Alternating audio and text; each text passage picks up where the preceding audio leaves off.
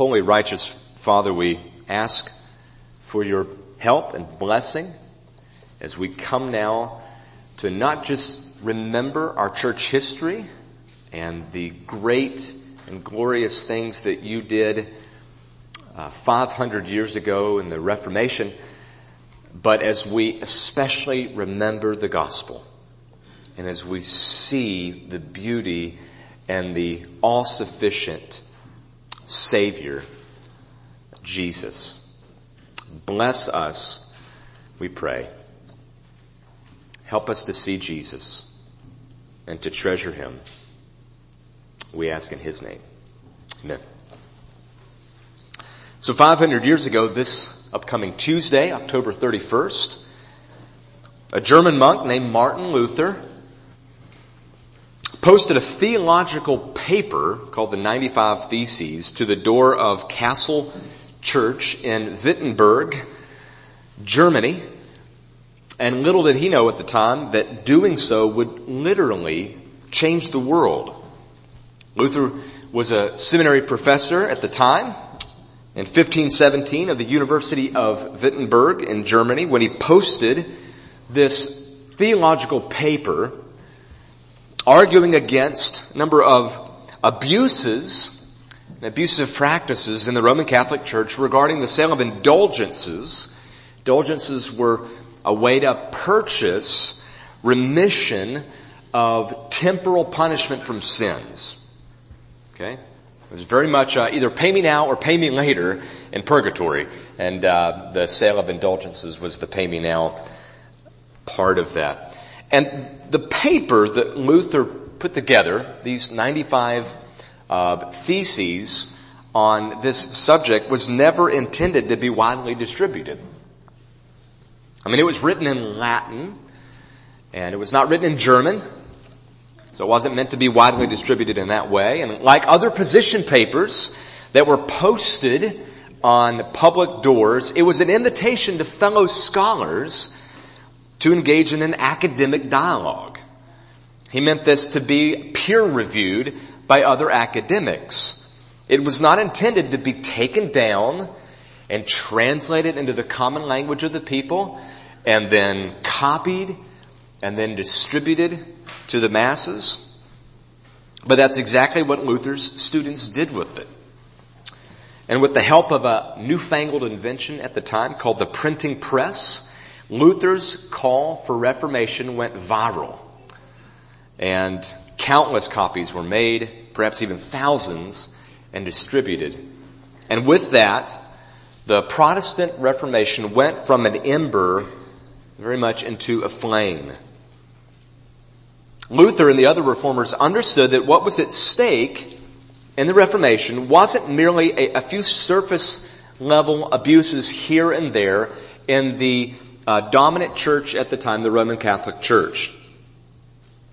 But rather these doctrinal and moral corruptions in the church were rooted in a fundamental loss of essential Christianity. So these were not marginal issues. These were core issues of the Christian faith. The Protestant Reformation was nothing less than the recovery of the pure gospel of Jesus Christ. Now all of that took place 500 years ago this upcoming Tuesday, but the issues at stake in the Reformation are just as relevant in 2017 as they were in 1517. And so what I want to do this morning is I want to give you 5 reasons why the Reformation still matters today. These 5 reasons are often referred to as the 5 solas of the Reformation. The Latin word sola means only or alone. And the 5 solas were 5 slogans that summarize the core principles, theological principles of the Reformation. There were 5 of them. They did not originate all in that order, those 5 like we have them today at the time of the Reformation, but some of them were there, and over time you can look and you can see all of these kind of undergirding all that the Reformers are trying to do in the recovery of the gospel. The 5 solas are, number 1, sola scriptura, which means Scripture alone; solus Christus, which means Christ alone; sola fide, which means faith alone; sola gratia, which means grace alone; and soli Deo gloria, which means glory to God alone. Now, if all of this talk about solas in Latin is foreign to you, that's okay. It is a foreign language. It's a dead language, actually. And my 1 semester of Latin doesn't equip me at all to be able to teach you anything about Latin. But you don't need to know anything about Latin to understand the concepts that these slogans represent. So what I want to do is this. I want to unpack these 5 principles. I want to explain why they are essential to biblical Christianity and just show you where they're taught in the Bible. And rather than going about this and just looking at a whole bunch of different passages, there's certainly value in that.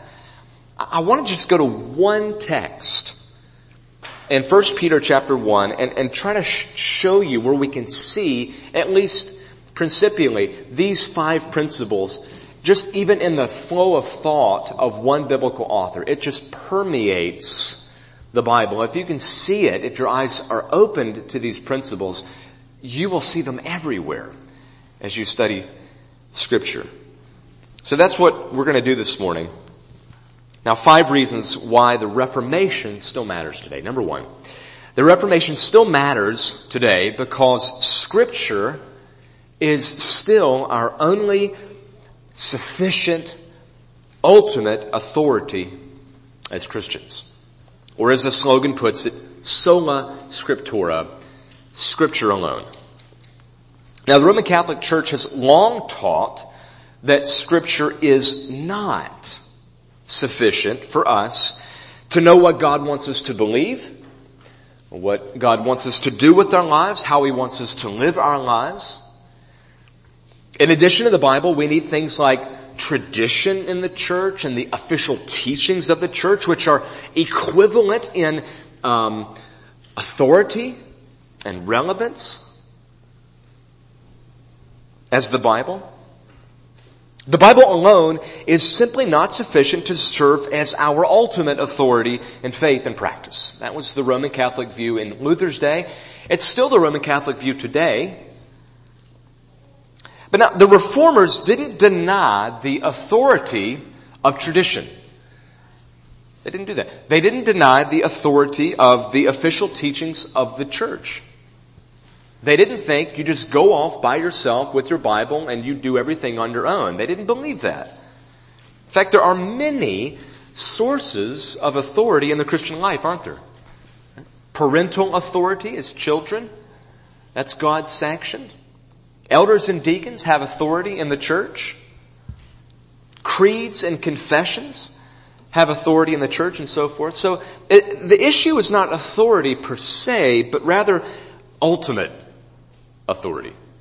The highest authority. That was the issue. The Reformers taught that while things like church leaders and church creeds rightly have authority, they do not have authority over or equal to Scripture.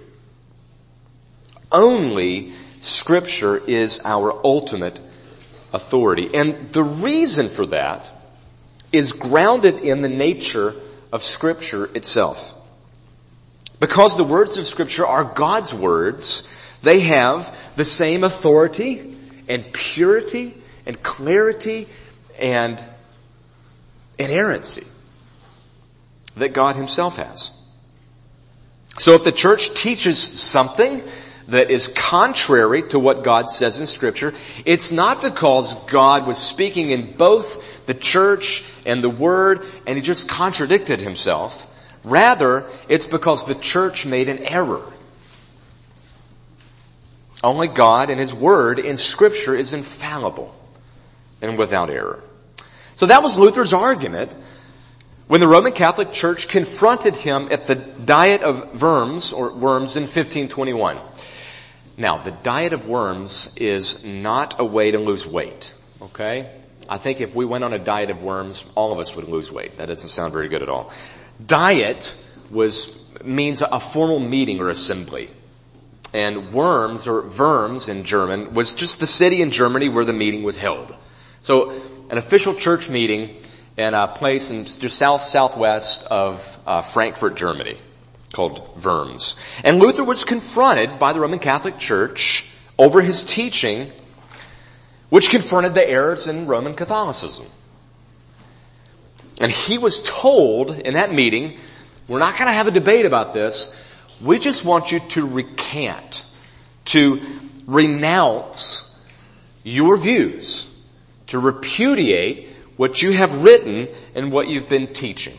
That was the sole goal of the church as they met with Luther on this occasion. But listen to what Luther said in response to that demand.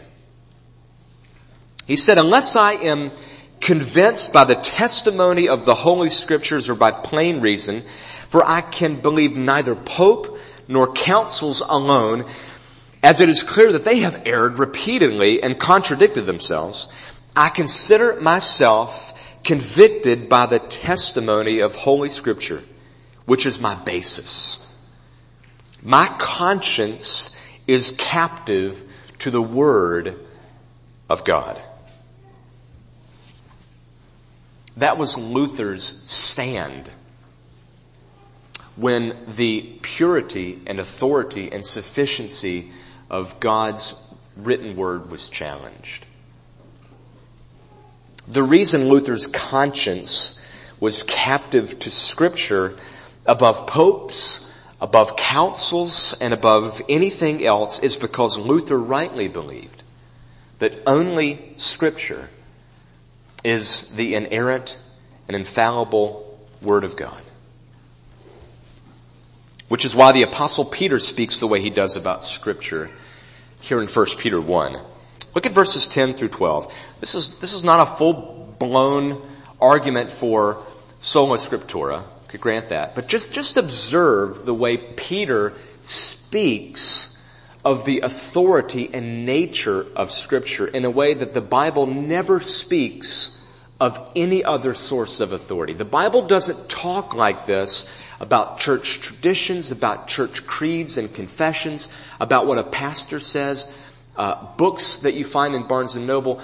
The Bible only speaks this way about itself.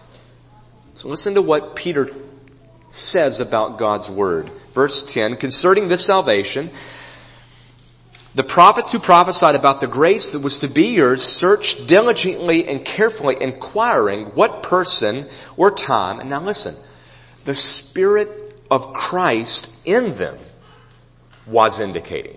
Not just they were indicating, but the Holy Spirit, God, the Holy Spirit was indicating when He predicted the sufferings of Christ and the subsequent glories. It was revealed to them. By who? By God. It was revealed to them that they were serving not themselves but you and the things that have now been announced to you through those who preach the good news to you by the Holy Spirit sent from heaven, things into which angels long to look. See, in the first 9 verses of the letter, Peter has unpacked the gospel. That's the salvation he mentions in verse 10. And then in verses 10 through 12, he reminds his readers of the great privilege they have as recipients of God's revelation. Recipients of that revelation through the Word of God, which testifies from cover to cover of the good news of salvation in Jesus. The prophets that he's referring to is shorthand for the Old Testament. And look at how he describes them. They didn't prophesy on their own. They didn't present a mix of their thoughts and errors together with God's thoughts and purity, where you have kind of some truth and some error. They spoke as the Spirit of Christ in them spoke. In such a way that it was simultaneously what they were saying, but exactly what the Holy Spirit was saying which means there's no errors, which means there's perfect purity. Scripture never attributes that kind of divine authority to any other source of authority in the church today. Not to traditions, not to councils, not to leaders, not even to creeds and confessions. They are all under the supreme authority, the decisive authority, the sufficient authority of Scripture. Now notice the relationship between that principle that we call sola scriptura and the other four principles of the Reformation. Peter's telling us here not just about the unique authority of Scripture, but about the central focus in teaching of Scripture. What's at the very center of what God has revealed to us through His Word? Who is that person or time that Peter mentions that's at the center of salvation that all the Old Testament prophets look forward to, that all the New Testament apostles and authorized apostolic Scripture writers focused on? What were they looking at? What were they driving at? What was the center of everything that they wrote about? Who was the person or time Peter's referring to here that Scripture is looking intently at from cover to cover? That's the answer of the second sola, namely solus Christus, which is Latin for Christ alone. The Reformation is still relevant for us today because Jesus is still our only all-sufficient Savior. Now you may be wondering why that was even up for discussion in the Christian church. I mean, isn't the centrality, right, and the sufficiency of Jesus a given by those who would call themselves a church? Kind of seems odd that would even be a discussion, but sadly it's not a given. Not in Luther's day, not in our day either. Here's a quote from the Catechism of the Catholic Church on what it calls the treasury of merit that forgives sins. Listen to how it starts off with Jesus, okay, but then subtly, but very clearly moves off the centrality and the sufficiency of Jesus when it comes to the forgiveness of sins. Just listen to this. It's an extended quote from the Catechism of the Catholic Church. It's still used today. The treasury of the church is the infinite value which can never be exhausted, which Christ's merits have before God. So far that sounds pretty good. They were offered so that the whole of mankind could be set free from sin and attain communion with the Father. In Christ, the Redeemer Himself, the satisfactions and merits of His redemption exist and find their efficacy. So far that sounds pretty good. But now listen to what the Catechism says next. This treasury, this source of grace and forgiveness, this treasury includes as well the prayers and good works of the Blessed Virgin Mary. They are truly immense, unfathomable, and even pristine in their value before God. In the treasury too are the prayers and good works of all the saints, all those who have fallen in the footsteps of Christ the Lord and by His grace have made their lives holy and carried out the mission of the Father entrusted to them. In this way they attained their own salvation and at the same time cooperated in saving their brothers in the unity of the mystical body, that is the church.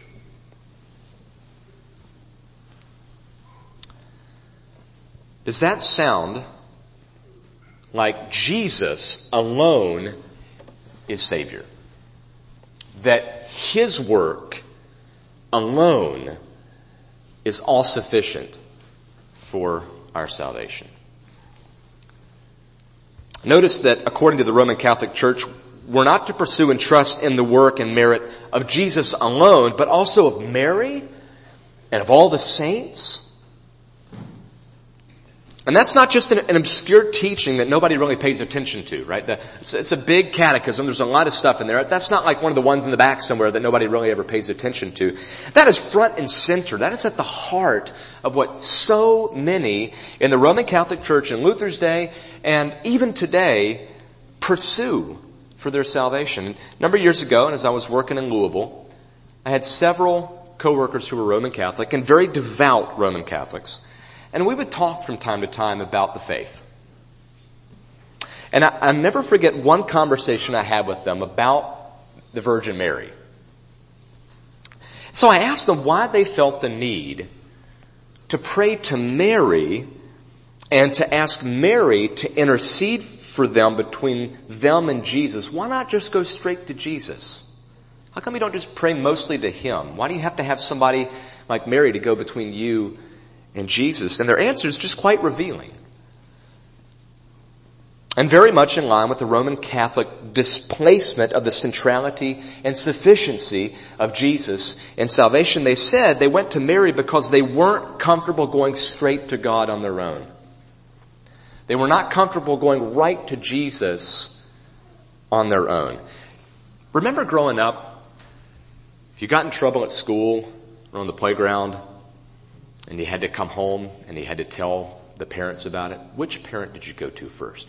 Who went to dad first to tell them what they got wrong at school? No. You always went to mom first. Whenever dad sent you to bed without dinner, it was always mom who brought up that little plate, right? Mom was always the more comforting one. She was always easier to go to with our problems.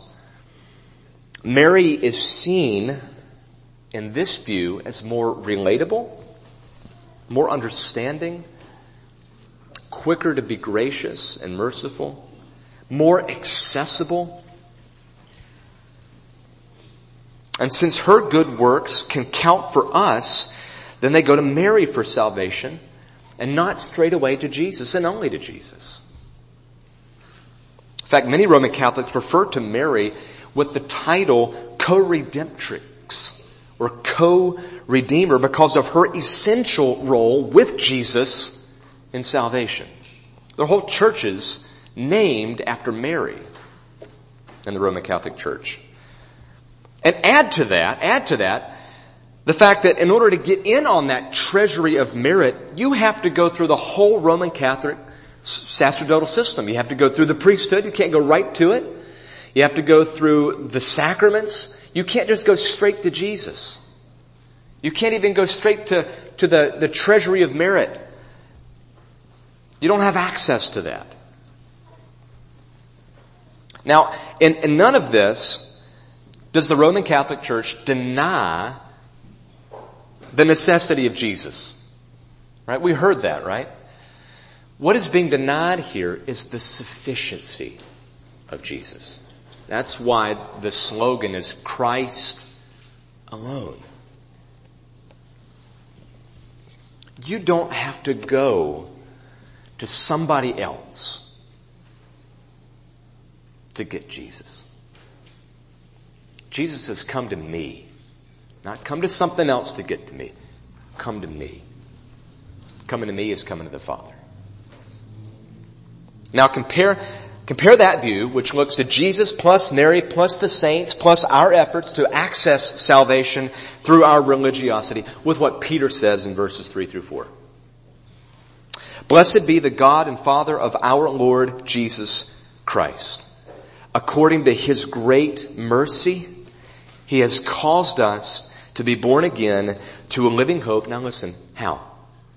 Through the resurrection of Jesus Christ from the dead. To an inheritance that is imperishable, undefiled, and unfading, kept in heaven for you. Notice that the entire Christian life, from beginning to eternity, is in view here. Christians are born again to an inheritance in heaven. Now, whose merit secures that? Is it Jesus plus Mary plus the saints plus? No. It's Jesus plus nothing. gives us access to everything in God's storehouse, His treasury of grace. Salvation from beginning to end is through the resurrected Lord Jesus Christ and nothing else. And in terms of that reluctance to go straight away to Jesus, just listen to verse 8. You haven't seen Him, but you love Him. Though you do not now see Him, you believe in Him and rejoice with joy that is inexpressible and filled with glory. Peter's saying you don't need somebody to go in between you and Jesus. He is not a harsh taskmaster. He's not an angry judge. You go straight to Jesus and you treasure Him. Salvation is in Christ and in Christ alone. But now here's the question. How do we get in on that salvation in Christ alone? Those are the next two solas. We'll take those together. Sola fide and sola gratia. Faith alone and grace alone. The Reformation still matters today, 500 years later, because we still receive Jesus and all of His saving benefits by grace alone, through faith alone. Luther considered this the article by which the church stands or falls. He understood the whole religious enterprise of trying to receive salvation by means of what we do for Jesus, rather than simply receiving and relying upon what Jesus does for us. He considered that whole enterprise of religiosity as antithetical to the purity of the gospel. For countless years, Luther did everything humanly possible to earn a right standing with God by his own religious efforts. He entered the monastery.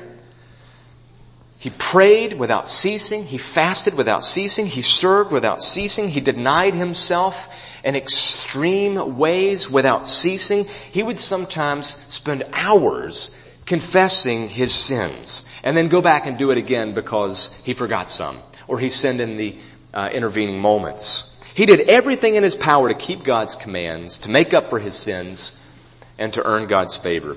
In Luther's words, listen, if ever a monk could get into heaven by his monkery, it was me. But Luther never arrived at that peace. Instead, the harder he worked to receive God's acceptance, the further out of reach it seemed. The more he saw his sin, the more he saw the problem of his sin. And how he can never expiate all of it. He can never get rid of it. Standing in his way was biblical phrases like the righteousness and the justice of God. How could he ever live up to that standard? So here's how Luther articulated it as he describes his being born again, coming to the gospel. I greatly longed to understand Paul's epistle to the Romans, and nothing stood in the way but that one expression, the justice of God, because I took it to mean that justice, whereby God is just and deals justly in punishing the unjust. My situation was that, although an impeccable monk, I stood before God as a sinner, troubled in conscience. I had no confidence that my merit would appease Him. Night and day I pondered until I saw the connection between the justice of God and the statement that the just shall live by his faith. Then I grasped that the justice of God, that righteousness by which through grace and sheer mercy God justifies us through faith. Thereupon I felt myself to be reborn and to have gone through the open doors into paradise. The whole scriptures took on a whole new meaning. And whereas before the justice of God had filled me with hate, now it became to me an inexpressibly sweet and greater love. The passage of Paul became to me the gate of heaven. See Luther's breakthrough there? He got it. He can't earn God's favor by keeping God's rules. But the righteous receive it by faith. Because the righteousness is not his righteousness. It's the righteousness that Jesus earned, that we receive by sheer grace through faith. It was to Luther as if the gates of heaven, which were ironclad and locked, were suddenly swung open, and he had full, free, and forever access to peace with God. I wonder if you've ever experienced, by the way, that kind of spiritual breakthrough. Have you ever come to a point in your life where you've seen your efforts to get right with God ineffective? You felt in your conscience that it never quite deals with your sin. All of your religion, all of your effort, all of your self-effort has not gotten you the peace with God that you've heard about. Have you, like Luther, come to that point where you have just abandoned the whole project of self-effort religion and just embraced the all-sufficient grace and mercy and sufficiency of Christ's righteousness? Have you taken hold of Jesus by faith and not by your self-effort? Let me show you where that's right here in 1 Peter. Look at verse 3. Blessed be the God and Father of our Lord Jesus Christ. According to his great mercy, he's caused us to be born again to a living hope through the resurrection of Jesus Christ from the dead, to an inheritance that is imperishable, undefiled, unfading, kept in heaven for you, who by God's power are being guarded through faith for a salvation ready to be revealed at the last time. Questions. Here we go. Just walk through the text. Look at the text. Answer these questions. Who causes us to be spiritually born again? Us or God? According to whose sheer mercy are we saved? Ours or God's? Who keeps our heavenly inheritance imperishable, undefiled, and unfading? Us or God? Whose power guards us through faith for salvation? Our power or God's power? Who uses even trials to strengthen our faith so that it perseveres into the end? Us or God? Just look, where is self-effort in any of that? Where are you contributing to your own salvation in any of that? Salvation is by sheer grace alone, and it is received by faith apart from any of our self-effort. So on the foundation of Scripture alone, the Reformers taught that salvation is in Christ alone, it is by grace alone, it is through faith alone, and now lastly, it is all aiming at one chief end, namely the glory of God alone. The Reformation still matters, because the glory in salvation still goes exclusively to God in Christ and not to us. That's highlighted, isn't it? The very first question in the larger and shorter catechism, those wonderful catechisms that are the fruit of the Reformation. First question, what's the chief end, the highest end of man? Answer, man's chief end is to glorify God and to enjoy Him forever. That's why you exist. That's why God made you. That's why God redeemed you. So that you would bring Him glory by enjoying Him forever. But notice, those are not two different ends, as though some Christians glorify God and other Christians enjoy God. No, they are one end. We glorify God by enjoying Him. You've heard me say it many times. John Piper puts it very well. God is most glorified in us when we are most satisfied in Him. That's what the Catechism is saying.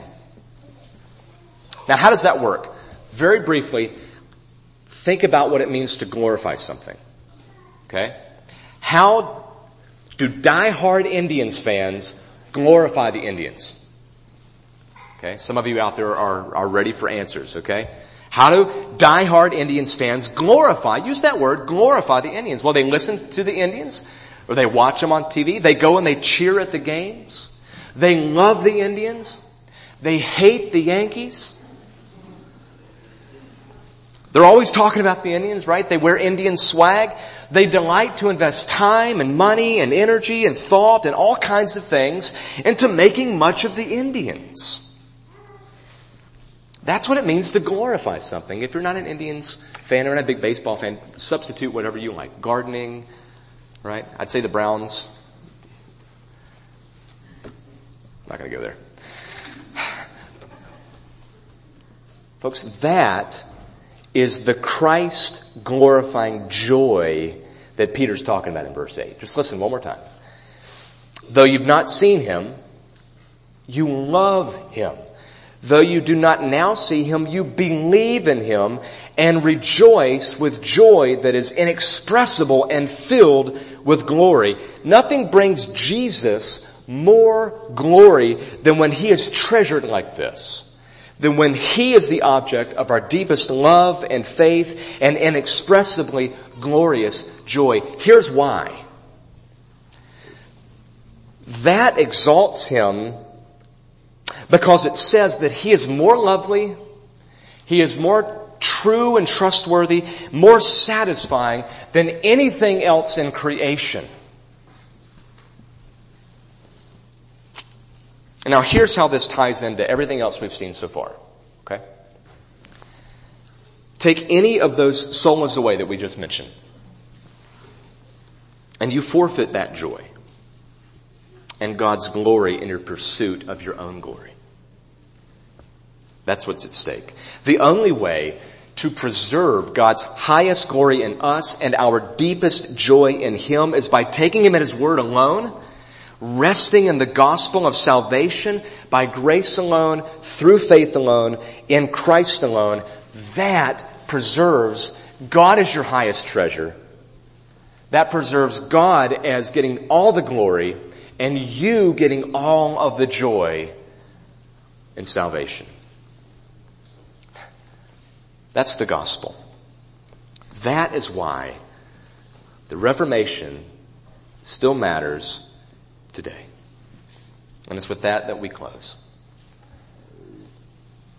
If there's one major mistake that Protestants make when they go to understand the Reformation, it's this: that the Reformation was 500 years ago and that's done. The Reformation is not over, and it's never going to be over this side of heaven. It's not just the Roman Catholic Church that needs reformation. Every human being needs reformation. Every believer in Christ constantly must be reforming because we are still sinners. Our default is not the five solas. Our default is to abandon the five solas unless we are intentional and strive by God's grace to keep those five solas central in our lives. We're going to miss out on the beauty and the purity of the gospel that the Reformation recovered and reaffirmed. So today, as we pause to thank God for the great work that he did in bringing Reformation to the church 500 years ago, and for the fact that we're here today as recipients of that great work, okay?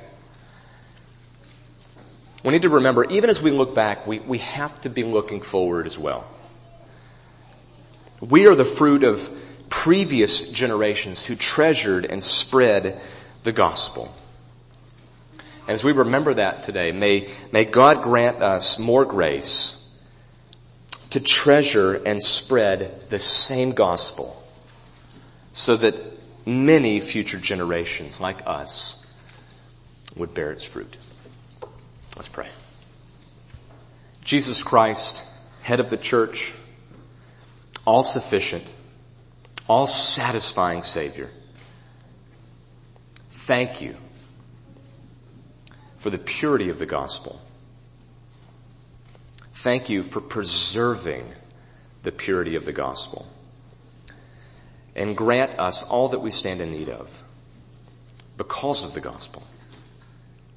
To treasure it, preserve it, and to spread it as your people today.